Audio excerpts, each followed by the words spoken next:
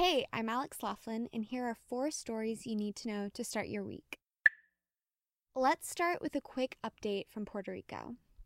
The Puerto Rico Electric Power Authority, known as PREPA, has canceled its contract with the Montana firm Whitefish Energy.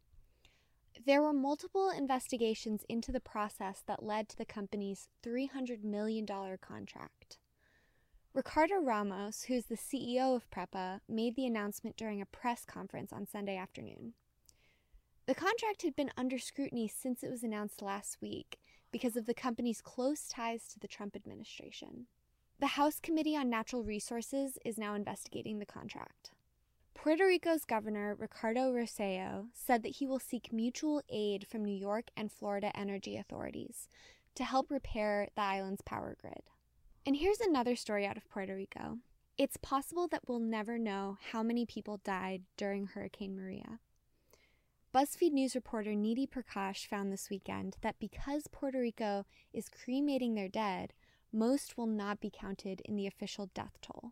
The government says that it's the fault of funeral directors, while funeral directors say they've received no guidance from the government. This is a problem because when death toll numbers are not accurate, it's hard to tell exactly how deadly the storm was.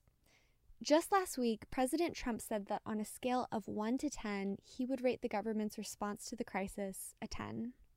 Meanwhile, hundreds of thousands of people are still without power, running water, and cell service. BuzzFeed News has learned of a series of 13 wire transfers made by companies linked to Donald Trump's former campaign chairman, Paul Manafort, that officials say are suspicious. Manafort, in case you don't remember, took over Trump's campaign in May of 2016 and was forced to resign just 3 months later because of intense media scrutiny of his ties to the notoriously corrupt Ukrainian president Viktor Yanukovych, who was supported by the Kremlin. Now, BuzzFeed News reports that between 2012 and 2013, Manafort moved more than $3 million around the world through offshore bank accounts, and a lot of that money ended up in the U.S. Around 2012, federal law enforcement officials began examining these transfers to see if Manafort hid money from tax authorities or helped the Ukrainian regime launder money. These new revelations come as the Mueller investigation into Trump's ties to Russia is intensifying. As of Sunday evening, a spokesperson for Manafort would not comment for the story about the investigation or any of the specific transactions, but Manafort has previously denied wrongdoing. This is a story that's going to be big this week, so keep your eye on the BuzzFeed News app for updates. So, remember MySpace, the social network before Facebook that no one really uses anymore? Well, over the summer, it actually started to look like it was having a comeback when millions of visitors started coming to its new video page, trendingvideos.myspace.com. But a BuzzFeed News investigation revealed that those page views came from fishy sources that racked up fake ad impressions. Basically, once a user visited the page, it would make it refresh a bunch of times so that it would generate massive amounts of ad impressions, without the user having to do anything at all. Those impressions are big bucks for MySpace and its parent company, Time Inc., which makes money based on the number of people who see ads.